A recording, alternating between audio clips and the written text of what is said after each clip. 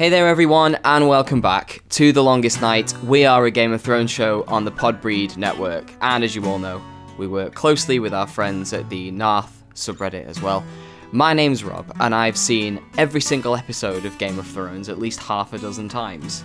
And my name is Lizzie, and I'm watching every single episode of Game of Thrones for the very first time. If you want to, you can find us on Twitter. We are at LongestNightGOT. That is at LongestNightGOT, and our Etsy store can be found under the same name as well. Our title music was provided by friend of the podcast, Edward Thomas. You can find all of his available music in the description. Alright, let's use what we have.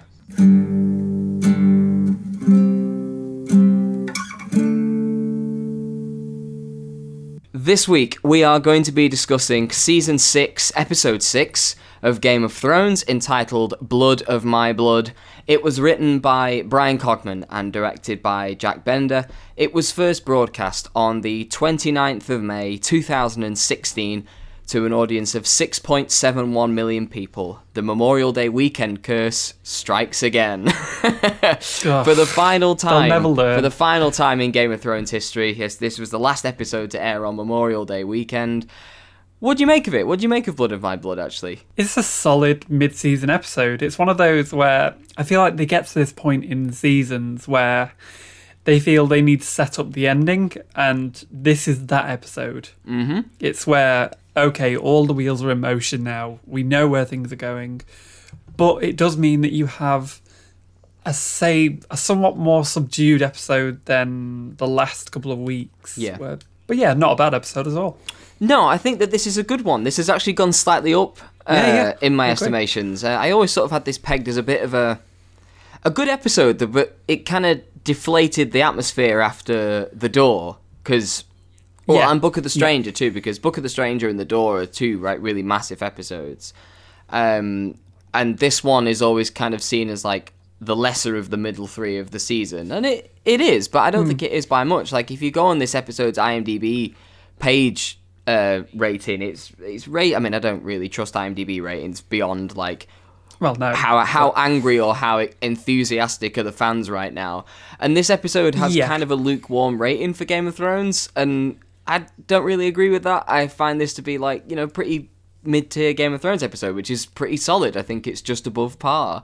It's tight, decisive, pretty thematically consistent across most of the locations, contains a lot of interesting points of no return, good intrigue, cool reintroductions of a couple of characters. Yeah, I think there's a lot to get out of this episode if you're a fan of the show. The last letter John wrote me said you'd been lost beyond the wall. I led a ranging party deep into the north to find White Walkers. They found us. A White Walker stabbed me in the gut with a sword of ice. Left me there to die, to churn. The children found me. Stopped the Walkers' magic from taking hold. How? The same way they made the Walkers in the first place. You saw it yourself. Dragon glass. Beyond the wall, Bran and Meera continue to escape from the Army of the Dead and the Three-Eyed Raven's cave. While still experiencing visions, Bran sees images of Jaime Lannister murdering the Mad King, the Hardhome massacre, Ned Stark's beheading, and loads of other incidents from Westeros history. When Meera can drag Bran no further, allowing the Whites to catch up with them, an anonymous horse rider rescues both of them and takes them to safety. Resting at a campfire, the anonymous rider reveals himself to be Benjen Stark, and Benjen explains that he was stabbed and left for dead by a White Walker years ago, only to be rescued by the Children of the Forest. Question just to open this, I guess. When did it click that it was Benjen for you? Did you have a little hint that it may have been him before he revealed himself? No, it didn't click, because I don't know if you remember a couple of seasons ago, I had a theory that one of the White Walkers was Benjen. Mm-hmm. So I assumed he was long dead. But yeah, I'm on board with that. This is an example of Season 6 doing something that it has done up to this point and continues to do after this point, which is taking tentative book theories and then just going with them. Like it's like, because so basically in the book, Sam and Gilly, when they're traveling south to the Wall, so in season 3 for us, when they're traveling south to the Wall, they come across a person called Cold Hands, who is a friendly guy who escorts them to the Wall, where they bump into Bran and Hodor and like that sort of thing. But they cut him out of the show, and so for a long time, people have thought that this Cold Hands person in the books might be Uncle Benjen, and that question is as of yet unanswered. Whereas the show can just go, yeah, fine, it's Benjen, whatever. Cool. And it works. They've got a license to do that because it's the TV show. And it's a pretty cool introduction and a nice, appropriate way to bring him back in, rescuing a Stark. What are your main conclusions from this bit, though, beyond the Wall with Bran and Mira and Benjen? My main conclusion, I think, is that Bran is supposed to be the next three-eyed raven, and if he doesn't become that in a short time, then all hell is going to break loose. Yeah, basically, Bran needs to be ready for something. Like, the White Walkers are going to try and head south, and so Benjen implies that he's going to have to be ready for it, and he's going to have to be prepared. I want to talk a little bit about the visions. Not too much, but just a little bit. I might have to put my hand on your shoulder a little bit, as we did. It's no longer questions answered at a later date. It's the hands on the shoulder. The visions are great. I think that it's interesting to see Bran being the only in-universe Game of Thrones character to see footage from the show that he's in, which is kind of cool. But I suppose the big one that really got a lot of people's attention in the aftermath of the episode, and perfectly justified, is the sight of Aerys, the Mad King Targaryen, in his final moments. There's 3 or 4 crucial shots from that scene. There's one that's so fast that you do miss it. You may have to go to... when the season is over, you may have to go to some articles that did a breakdown of Bran's visions, those clickbaity, Bran's visions explained kind of thing. But there's 4 shots in particular. There's one of Aerys shouting, "Burn them all." There's one of Jaime stabbing him in the back. There's one of the shadow of Jaime stabbing him in the back. And then there's a 4th one that is there for less than a split second, and it's Jaime sat on the Iron Throne afterwards.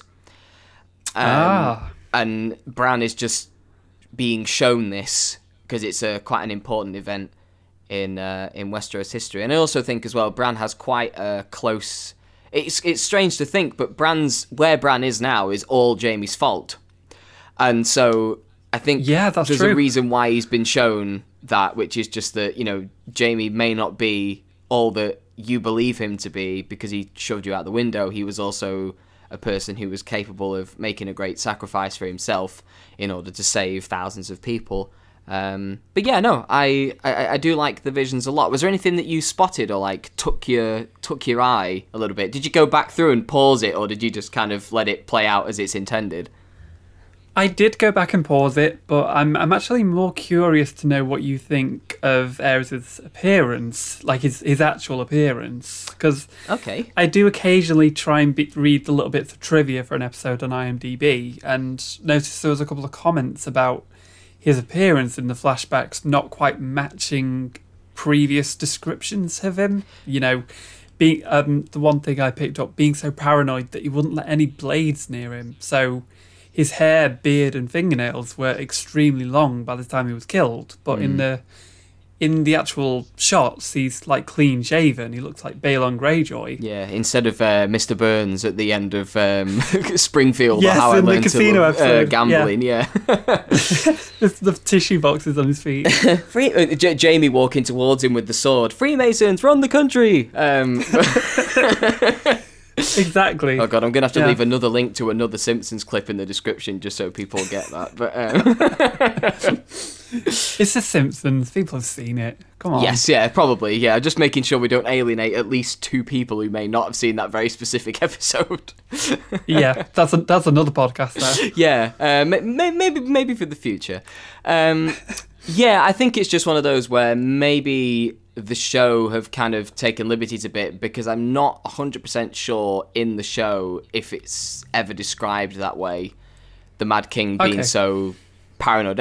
I'm sure a couple of people, clearly a few people have picked up on this, where he was probably a lot more haggard and thinner at the point of his at the point at the end of his rule, and that's why he was looking a bit, But in the show, maybe it's just because it was never really mentioned what he looked like, and so they can just sort of have their own version of him. I think I would have preferred a slightly haggard King Aerys Targaryen. I think. I would have loved that. There's a couple of things as well, which makes me think that it's maybe part of a memory rather than the real thing, because I know that Jaime didn't just kill the Mad King; he killed the Pyromancer as well. But the Pyromancer's nowhere to be found. So maybe it's just little bits of the memory or fragments or something like that. But then I suppose we do see, maybe it's because it's more recent, we do see, or just because the show has actual footage for it, we do see the full version of the Hardhome massacre and Ned's death and stuff like that. But I suppose the shots of in-show events that we've seen already, they're just using that footage because it's supposed to be. I don't think that's what's literally going through Bran's head. I think it's just that this is the event that Bran is seeing, and we know what it looks like. So we'll just show you what we already have. I mean, given the events in King's Landing at the moment, it feels a bit like a premonition. Okay. I don't know if I can really elaborate on that, but because it seems like to me, it feels a bit like King's Landing is being taken over by the High Sparrow, and we'll get to that discussion later on. But yeah, I wonder if there's something in that. Okay. Just with regards to the High Sparrow potentially going a bit insane, like the Mad King did, or something else? I mean, maybe more like Jaime realizing, or somebody else realizing, that they have to take power by force in order to stop a kind of fanaticism. Okay, yeah, okay, I love that. That's cool. I saw it with my own eyes on our way down to Castle Black. He drove a dagger into the walker's heart. He risked his own life to save mine more than once. He's a greater warrior than either of you will ever be. Your way down to Castle Black. Where did he kill a White Walker? Where are you from? How'd you come to meet my son? Sam, Gilly and Little Sam arrive at the Tarly family seat of Horn Hill, and Sam warns Gilly not to mention that she is a wildling due to his father Randall's hatred of wildlings. At dinner, Randall insults Sam a lot, causing Gilly to defend him. During her defense, she accidentally reveals her wildling status, and disgusted by this, Randall tells Sam that while Gilly and Little Sam can stay and work at Horn Hill, he must continue on to the Citadel and never return. Sam initially bids farewell to Gilly, but then changes his mind, taking Gilly and Little Sam with him to the Citadel, making sure to take Tarly's Valyrian steel family sword, Heartsbane, along the way. Really, really good stuff at Horn Hill. I love the stuff at Horn Hill this week. What about you? I think during our messages you spoke more about Horn Hill than anywhere else, actually. Yeah, it's a real highlight, this. Just some small things I wanted to get out of the way, some little bits I loved. You know when Gilly walks out in the new dress and she's stiff as a board, arms down by her side, sort of waddling towards Sam. It's a bit hard to walk in this. I love that. just before I get to the heavy stuff, because that dinner scene is horrific. Yeah, I agree. Yeah. I sent you an article about Succession and responses to trauma by Emily Vanderwerth, Vox, which came to mind when I was watching Sam at dinner being chastised by Randall. Yeah. I'm going to paraphrase it a little bit in relation to this scene, but I suspect most people know about fight or flight response in moments of stress, but there's also the freeze response and the fawn response. So fawning is what someone does when they attempt to, placate or calm the threat in question. But the one I want to focus on here is the freeze response, because you look at Sam in this scene when Randall starts to challenge Gilly, and he seems to be completely frozen in place, as if he's trying not to be seen at all. You look at all of these shots, Sam's in the extreme background. He's either staring down at the table or up into the distance. He's looking literally anywhere other than the heated conversation. Yeah. That's just going on a couple of feet away from him. And you might even argue that Gilly's had to contend with similar trauma based on her experiences with Craster. Jesus, yeah. But, yeah. And, you know, the sense that Gilly has had to endure Craster's abuse for such a long time that a natural instinct is to fight back in order to protect herself. And she might even have been one of the, you know, the eldest sisters at Craster's keep. And, to paraphrase, making herself the biggest, easiest target is born from having to protect her younger sisters from his abuse. So yeah, it's I guess it's something we see quite a lot on the show, like how trauma affects young people and how they carry it with them.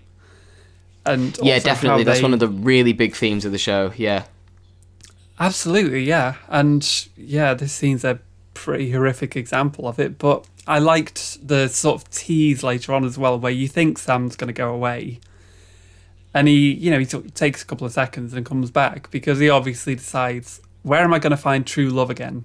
You know, I can become a maester anytime, but you know, you only get one true love. So yeah. Well, I love the fact that it descends from what is ultimately a bit of a comedy setup, where it's a bit guess who's coming to dinner at first. Where it's a bit like, whatever you do, don't tell him you're a wildling. Canned laughter, you know, that sort of thing. Yeah. And then just as they get there, there's that adorable little moment where Sam's mother introduces herself to little Sam, and he sort of gets very excited and happy and tries to reach out for her. And it's one of those moments that you know that they can't possibly plan for or script. But when they got it, they were like, oh, how natural and beautiful is that? And so they've left that in. Great little touch. Totally agreed that Gilly's dress is hysterical, because it's like, she doesn't belong in that dress. She belongs in the clothes that she's always worn. Maybe something a bit nicer, but that's, you know, Gilly being all, like, done up and stuff. And, like, obviously, like, Hannah Murray, who plays Gilly, like, looks really gorgeous in that. But, like, it's funny how well she plays the fact that she does not belong in that dress. She can barely move. Yeah. But then they get to the dinner scene. The dinner scene is excruciating. It kind of got to the point where, like, Sam's silence is kind of, the silence around the table, the awkward silence, is kind of preferable to when they're talking, because the talking gets more and more awkward, because you know that the more that they talk, the closer they're going to get to revealing Gilly's status as a wildling. And then I think a lot of people at the time really praised John Bradley for his kind of trauma face, if you will, where it's just this, it's constantly contorting and moving and shifting, and it's like he's uncomfortable in his seat and in his body and in his skin. But Randall Tarley is played by James Faulkner. I love the fact that he's only in one scene, and he's particularly horrible in this scene, but he doesn't feel one note to me. It feels like there's years of hard-earned respect. And yes, because we finally meet the guy who threatened to kill Sam unless he joined the Night's Watch, and he is everything that I think he lives up to. He lives up to everything you expect him to be, as far as I'm concerned. I think he's played really, really well. I totally agree, and I think the thing is as well, he knew that Gilly was a wildling. I don't think it was this big secret. He's like, oh my god. He knew sort of straight away, and you could tell from that dead stare that he gives over dinner. He's just like staring right through Sam and Gilly. Yeah, waiting for them to basically. He's given them enough rope, essentially. Yeah, and I feel like that maybe the light-hearted setup is a way of saying, you know, nobody else has a problem with this. It is just Randall, because Randall is, you know, an abusive father. Let's just put it out there. Yeah, oh god, yeah. And Dickon and Tala and Sam's mum, none of them particularly mind about the fact that little Sam might not be Sam's son, that Gilly is a wildling. Like, none of them particularly mind or particularly care. I find it strange, though. It's something that doesn't quite fit. I can believe that Randall Tarley doesn't like wildlings because everyone hates wildlings, that sort of thing. I'm going to maybe have to look into Randall Tarley's history because the Tarleys are sort of based in the south. And the people in the south of Westeros don't really have any opinions about wildlings. It's mostly people in the north. So they kind of see wildlings as like a very distant issue from miles and miles away that doesn't concern them. And so the hatred that Randall Tarley has for Gilly is something I've always been curious about, where that came from. Yeah, I was thinking maybe there's like a war that the Tarleys were involved in the north. That sounds about right, yeah, because You might have to keep me posted on that. Yeah, I'm going to look into that. That might be some book history I'm going to need to research. And I think as well, in the context of our episode, this is the start of characters using the little things that they have to get ahead and to, just sort of get themselves nudged up the ladder a little bit further. And in this episode, it's Sam realising that Gilly and Little Sam are more important to him and that he steals that sword. Oh, yeah. And it's just this little thing that he can take to boost his bonus score a little bit on his top trump card. And hopefully it will help him at some point down the future. Maybe he'll, go to the Citadel and start researching it or something, or maybe he'll hack an enemy down with it at some stage. He does have a a penchant for sort of killing things that he shouldn't be able to kill out of absolutely nowhere. That's a Thenn and a White Walker down, so who knows what comes next. And that's it. If Randall does come for him, then he's got a fucking big sword, no problem. I saw you the other day in the audience. How many times have you seen this stupid play? 3 times. Did you pay? No. I remember when the players came to my village. I didn't have any money, so I snuck in. Just like you. Saw the painted faces, the costumes, listened to the songs. Cried when the young lovers died in each other's arms. I ran off and joined them the next day. Never looked back. You're very good. My final speech is shit. In Braavos, Arya returns to watch the play featuring Lady Crane. She sneaks backstage during the performance and spikes Lady Crane's rum with the poison. As she attempts to leave, Lady Crane stops her and the pair discuss acting and pretending to be other people and a couple of other things. After their conversation, Arya, though, changes her mind and prevents Lady Crane from drinking the rum, believing that the younger actress, Bianca, is the one who paid the Faceless Men to assassinate her. This incident is witnessed by the waif, who alerts Jaqen to Arya's failure to take out a target, and Arya, knowing that she cannot return to the House of Black and White, retrieves Needle from its secret place in the harbour and goes into hiding. Well, there you go, Lizzie. 13 episodes later, Needle's back out the rock, as you correctly predicted as soon as she put it in there. And that's the end of the podcast. We hope you've enjoyed the run. Yeah, that's it. See you, everyone. Needles out the rock. That was all we were here for. Bye. Ciao. More good stuff in Braavos this week. I love the play again. Love the conversation with Arya and Lady Crane. I love the fact that the show is no longer committing to the idea that Arya could ever become no one. It's all over. We're just going to have a very simple showdown between Arya and the waif and Jaqen as like a third wheel in this conflict, and maybe it'll all be over soon. What notes have you got from Braavos? Certainly not as much as last week, because I don't want to repeat myself, but I did go into detail about the reenactment of the War of the Five Kings. Just a couple of small notes. I really loved Arya sort of taking glee in Joffrey's death, and everybody looking around are like, what the fuck? Yeah, she gets to watch it. He's just died. She will have heard about it, and she'll have been like, oh, I wish I was there. And now she gets to see it. Yeah, she was like, oh, I wish that was me poisoning him. But again, it's another sign that she was just never going to become no one. The more she sees this play, the more it's like, I care too much about the characters in it, because they're real people that I've met. But also, when she's watching Lady Crane sort of saying goodbye to Joffrey, and I can't tell if she's just taken in by the performance or if she's sort of putting herself, like she's seeing Catelyn as Cersei and, Robb as Joffrey maybe. and thinking, you know, I can't really laugh because that happened to my family as well. Like my oldest brother was killed, and so it's sort of relating back to her own experience. Whereas it's one of those things. It could just as well be that she was quite taken with Lady Crane's performance, and that's why they got talking about acting. And well, I wouldn't say that it's not both.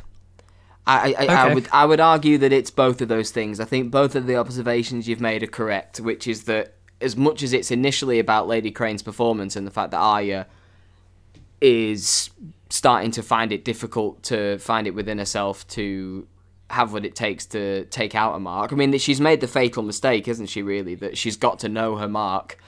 So that's the one mistake. But then, the other one is just the sort of, I imagine, the simplicity and sort of like the base emotions of a grieving mother whom she knows she had before her own mother was taken from her. I think that one thing that does kind of come up from this play is that the crowd is aware that Tyrion came to Essos because he says, "My greatest crime, and now I must flee and sail across the narrow sea to do unto you more treachery." And so everybody knows that Tyrion is in Essos, which I find kind of funny because for ages the people in King's Landing had no idea where Tyrion had gone. And they would spend ages looking for him, and it just so happens that, like, finally that story, that knowledge has reached out. But by the time people were aware of this, Cersei has moved on. She has other issues. She's feeling less vengeful about Tyrion and more vengeful about the High Sparrow and his dealings. Yeah, I mean, this play is specifically dealing with, the War of the Five Kings, and also, I guess, the fall of the Lannister family. Yes. Because in the end, that's kind of the story it tells, yeah. Yeah, the Lannister family are a shadow of what they once were, even though they're still in power. Yeah, so, somehow.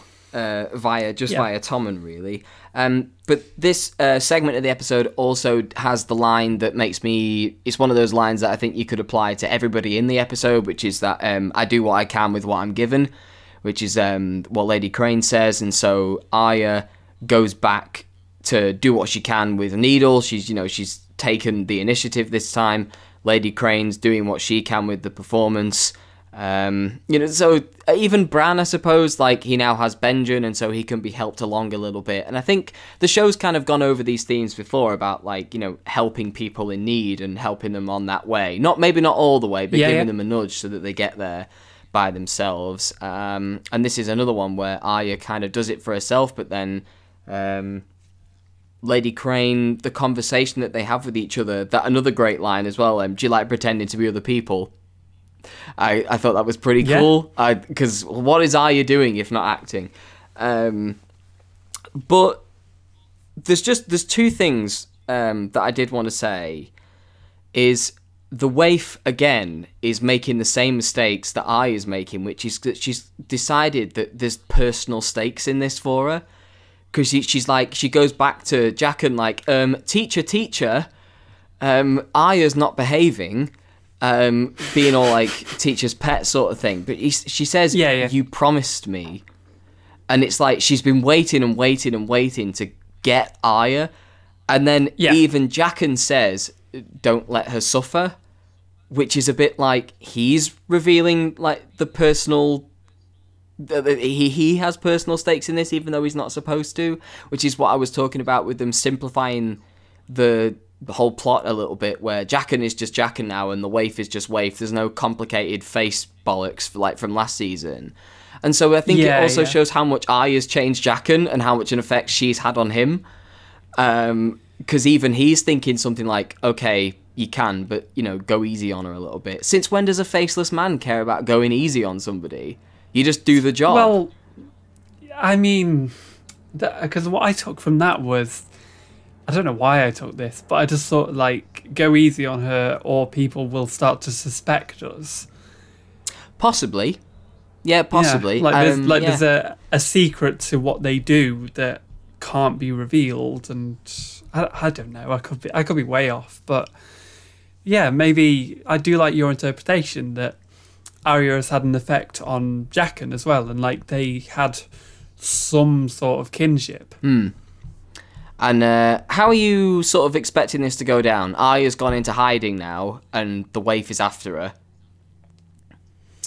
her. Well, like you say, I'm expecting a sort of showdown between the two, but some sort of inner strength makes or helps Arya pull through. I don't know. Okay, yeah, that wouldn't surprise me if that happened from this point. Yeah.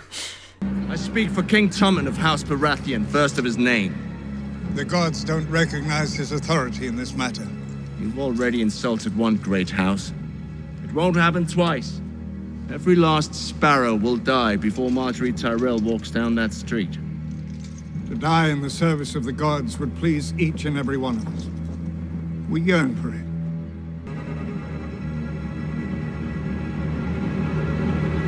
But there is no call for it today. There will be no walk of atonement. Okay, so we're going to go to King's Landing and the twins now, and you'll sort of see why. So in King's Landing, the High Sparrow, along with Tommen, prepares for Marjorie's Walk of Atonement. The High Sparrow allows Tommen to visit Marjorie, who appears to have become a devout follower of the faith and has repented for her sins. Jaime and Mace Tyrell lead the Tyrell army to the Sept of Baelor to stop the Walk of Atonement, but before anything can actually happen, the High Sparrow reveals that no walk is actually going to take place, and instead he reveals Tommen to the crowd, and Tommen announces to everybody that the Crown and the Faith have joined together. And as punishment for taking up arms against the Faith, Jaime Lannister is dismissed from the King's Guard and sent to remove the Blackfish from Riverrun. And at the twins, Lord Walder Frey hears of the news that Riverrun has been taken as well and commands his sons to take their army to the castle and retrieve it from the Blackfish as well. So before we get to the fact that basically everybody's descending on Riverrun right now, we'll just go to King's Landing first. First time in over a season that Tommen and Marjorie have been on screen together alone. Can you believe? Because she was arrested in Season 5, Episode 6, and he hasn't seen her since. Yep. And I'm in love with the fact that Mace Tyrell takes himself so seriously when no one else does. But what about you? Oh, bless him. I love that too. I also love that Jaime takes himself extremely seriously too. Like, he doesn't just walk up the steps. He takes his white horse up the steps to confront the High Sparrow. Yeah. Like, not an especially threatening presence. He's this sort of mild but also slightly threatening old man. But yeah, it should have seemed inevitable that Tommen would kind of give in to the High Sparrow to get back Marjorie, because, you know, as much as I'm sure he would want to defend his own family, like Cersei and Jaime in particular, they haven't really given much back to him to make him do that. Whereas, you know, since they met, him and Marjorie, they've been thick as thieves, essentially. Yeah. And I think, well, obviously when Marjorie was taken away from him, he went into hiding because he just couldn't cope. So, so yeah, it seemed kind of inevitable, but there was a sense of, oh, Tommen, no, Tommen. Yeah, there is the feeling that he just hasn't got a clue anymore. That's it. He's still like a little boy. He's just lost. Yeah. And you can see why he would be taken in by the High Sparrow, because he is that sort of comforting presence. He's that reassuring, you know, hand on the shoulder, but there's a lot of darkness behind that, which you might not necessarily see if you're older and wiser. This is perfect game playing from the High Sparrow as well, because there's a little clue in this scene as to what's going to happen before you even really get into it, which is the fact that Marjorie's still got all of her hair. That's right, yeah. And so there is never any plan. The High Sparrow doesn't change his mind. It's that he stages all of this, knows that he drags the army in, and then he knows that he can dismiss Jaime from the head of the Kingsguard and send him, and he can get him sent away to Riverrun, and all this time he will have been in Tommen's ear. I like the fact that it doesn't really lead to anything though, because this was one of the main. I think this is the thumbnail for the trailer on YouTube. Actually, the Tyrell army spears facing forward at the Sept of Baelor, and you're like, shit, the Tyrells have descended on King's Landing. What's going on there? And it doesn't come to anything. It's this strange sort of left turn, which is something that we've not really seen since like season 4, episode 6, funnily enough, where you walk into loads of different situations and you expect them to go one way or the other, but they kind of go in that third direction where like Yara goes to the Dreadfort and it's either Yara wins or Ramsay wins, and in the end kind of neither of them happen, and then Stannis goes to the Iron Bank and you expect either Stannis to win or Stannis to lose, and again it's like a slightly left field option, and Tyrion you either expect him to be found guilty or be found innocent, and in the end it's neither. And in this you kind of expect the Tyrell army to have wiped them out or for nothing to have happened, and in the end it's this weird kind of big defeat without any bloodshed that ends up happening. And again, it's another example of characters like the High Sparrow using what's at their disposal to kind of get ahead in the game. You know, the last moves are kind of the final moves of the season are kind of being played here now, so that they can set events in motion for the end game of the season. And like you say at the top of our episode, actually, like you said, this is where everything is laid out, and where everything is, where the final events of the season, these are basically the spring, the point where it all starts. And so it's kind of like the water spring, if you will, of all the events that are going to come to a head. And I think that this is a good way to kind of start off the back half of the season in King's Landing, where they have a big confrontation, but it doesn't really come to anything. And so a lot of people are now left analysing their positions, and one of them is Cersei, I suppose, whose response to all this is just to sort of turn to Jaime and go, "Oh, just take the stupid castle. It's ours." It's funny that you mentioned that left turn away from like what would be an obvious confrontation in a different episode, because I'm now just thinking, is this like one of the few episodes we've had so far where no humans are killed? There's a few whites at the beginning, right? But aside from that, I don't think anyone sheds blood in this episode. No, I think that's right. I don't know if it's the first episode where that happens, but yeah, I'm tempted to say there's another, but I can't think for the life of me. I will find this out for next week. Yeah. Not next week. During our Succession episode, I will find this out and I'll reveal the answer in our Succession episode. Cool, great. One last little thing to note as well is that Jaime, Brienne, and the Freys are all heading to Riverrun to meet the Blackfish. Ooh. And so who's going to get out of the Blackfish what they want? So Brienne wants the Blackfish to give the army to Sansa.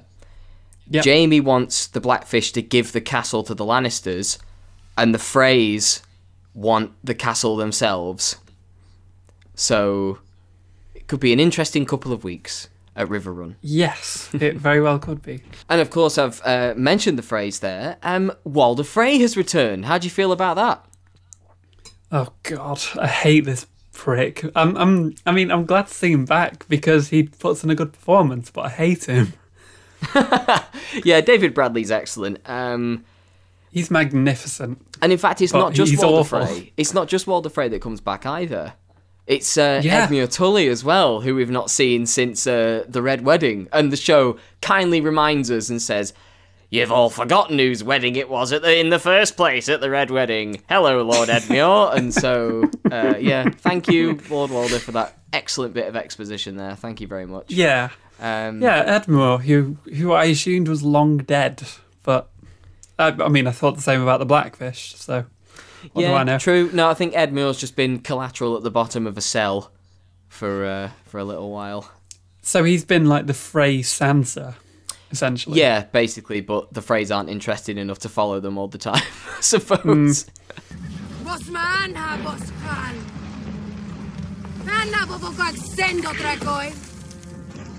Anna gag ierien. Anna gabak sanali erua Chaleon. Rei ha paresere omai. Hasheri hrize vidov jovi have shivi gazgar. Hasheri antondre drividos ge anima hoge gron shikiti mori. Najin mohario quenigin mori.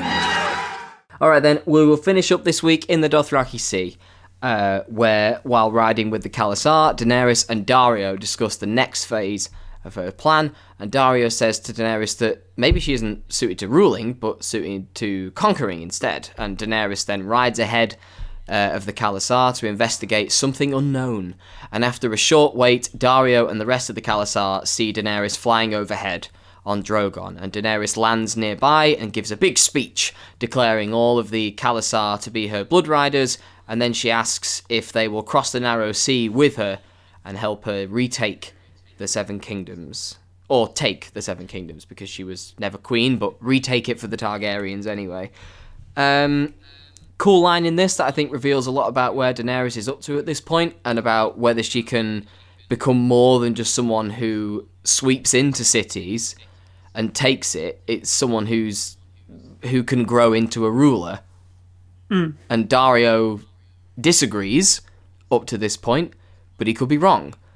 It's a nice little character moment before you get the big rousing speech. What do you make of the Dothraki Sea stuff? I don't know. It's all right. It's another one of these big Daenerys moments that leaves me feeling kind of empty. And I don't really have anything to say about it, because it's just like, it doesn't provide me any new information about Daenerys. It's more of just the same of, we know she's eventually going to try and conquer King's Landing, but it's plot stuff. I'm struggling. It's just plot stuff. It's just basically Daenerys is planning to come to Westeros now. Like, that's basically all you really need to get out of the scene. But the one thing that I like about its placement in the episode is that it comes right at the end, where we see all these movements in Westeros, these little movements, like in King's Landing and at Horn Hill, and even like, you know, beyond the Wall, where Bran is probably going to try and head south again now. Yeah. And then right at the end of it all, when you've watched all these movements in especially King's Landing, it's like, and this is over the Narrow Sea, and all of the squabbling. I think that's why they have the Bran stuff first and the Daenerys stuff last, which is that all of this squabbling doesn't really mean squat when dragons and White Walkers get involved. And that's a good point. It's one of those where, like, it's mainly just plot stuff, which is that, okay, Daenerys is done with Essos now. She's going to try and take the Dothraki over the Black Salt Sea, as she calls it. But the one thing that I do find interesting in this scene, apart from the fact that it's another episode that ends with a dragon roaring, as we all know, I love the end of episodes that cut to black on Drogon giving it a good old rah. Is that Daenerys almost word for word recounts Khal Drogo's speech from season 1. I didn't actually notice that. Well, I don't suppose you would, because it's just one of those where, like, Khal Drogo gave this speech exactly 5 seasons ago, and, like, remembering all of that, no point. But, like, there's a couple of lines taken out, like, obviously Daenerys isn't intending to rape and pillage in the way that Khal Drogo was, because Khal Drogo's like, I will rape their women and enslave their children, and I'll do all of this, and, like, Daenerys isn't planning to rape or enslave anyone, but she is still planning to, you know, knock down the stone houses and take Westeros and whatever she says. And it's just interesting that she's moved, if not, she's not obviously Khal Drogo at heart, but she is a Khal to the Khalasar. They see her in the same way that they would have seen Drogo, and it's just an interesting point of growth. Well, it's like it's less about where Daenerys is moving as a character, and it's more like where she's up to as a character. And it seems that she's where Khal Drogo was 5 seasons ago, and it means that she is clearly not who she was 5 seasons ago. Yeah, okay, I can take that, and I think also it does make sense in this episode focuses a lot on like where people have come from, mainly families, but the origins of where these characters have come from and where they are now. And yeah, I suppose that would make sense of it's Daenerys' progress, and it's Daenerys realizing that she can't just stay where she is. She has to move on. It doesn't make it a particularly invigorating scene beyond that, though. It is just kind of stapled on to the end of the episode because they've got a dragon roaring. I imagine it's just one of those where, like, you can't put this in the middle of the episode because I don't think you can put Drogon's big face no up at front of the camera and then, not cut to black. But gotta say as well, the CGI work is awesome. Like, the detail of Drogon's mouth is just like, it feels so physical and so real looking at it, and like the tongue and like the little jets at the side of his mouth where I presume fire comes out from, and the noise and the sound design, and it's that is quite stirring. But the stuff before it is it's fine. It's Daenerys kind of taking official command of the Dothraki as opposed to implied command, which is what it was 2 episodes ago. Daenerys hasn't moved forward much since a couple of episodes ago, I don't think. But that's because her 2 scenes have been quite... She's had a quick scene with Jorah and then a quick scene with Drogon. And that's about it. Well, it's been a bit weird with Daenerys recently because I feel like she had that big scene where she, took the Khals to a fiery death. But... yeah, you go from that to like you say, a quiet farewell to Jorah, and then a rousing speech to the Dothraki. It's like there's no sort of through line between those 3. I don't think.